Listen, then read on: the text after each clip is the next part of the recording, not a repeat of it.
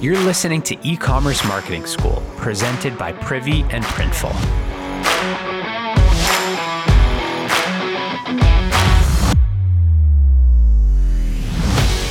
Hey there, and welcome to day 3 of my podcast takeover. This is Tony, Customer Education Manager here at Privy.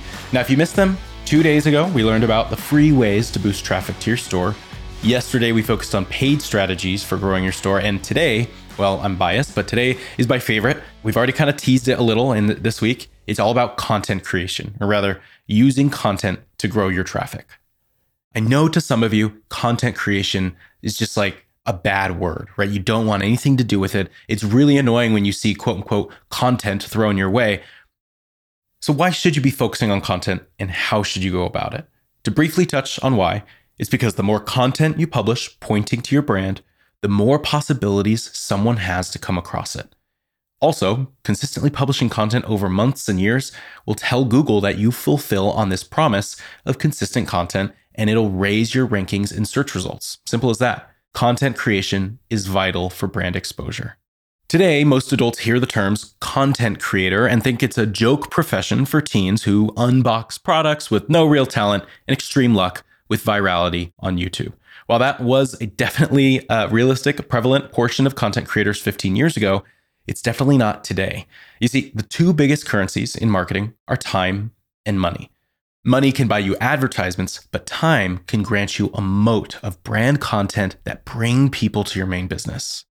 That brings people to your main business. Now, this is a piece I touched on 2 days ago, but I want you to hear it again.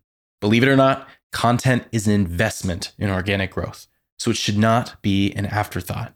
The reason why it's my favorite type of marketing is that only the patient will win in this game. And this is why it's so important to figure out what you're good at and what you like doing. Do you like writing? Consider starting a blog and an email newsletter. And remember, this isn't like a blog that you're just starting to share your thoughts. This is a very specific blog with very specific content that will be out in the world so that Google can use it to point people to your site. It has a purpose.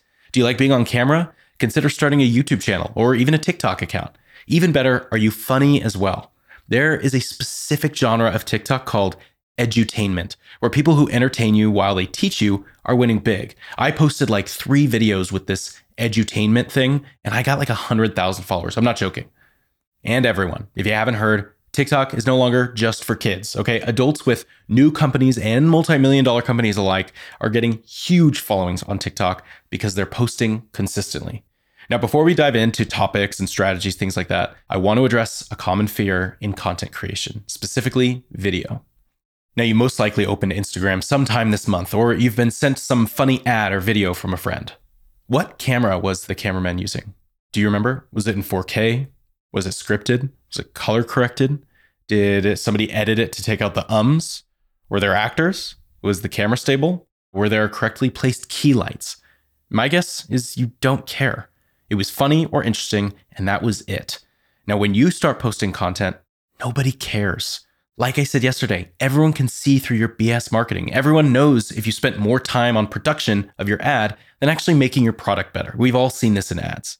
In the beginning, published is better than perfect. I repeat, published is better than perfect. So if it's audio or video, pull out your phone and use the microphone. Did you know that a ton of these podcast episodes are recorded with smartphones?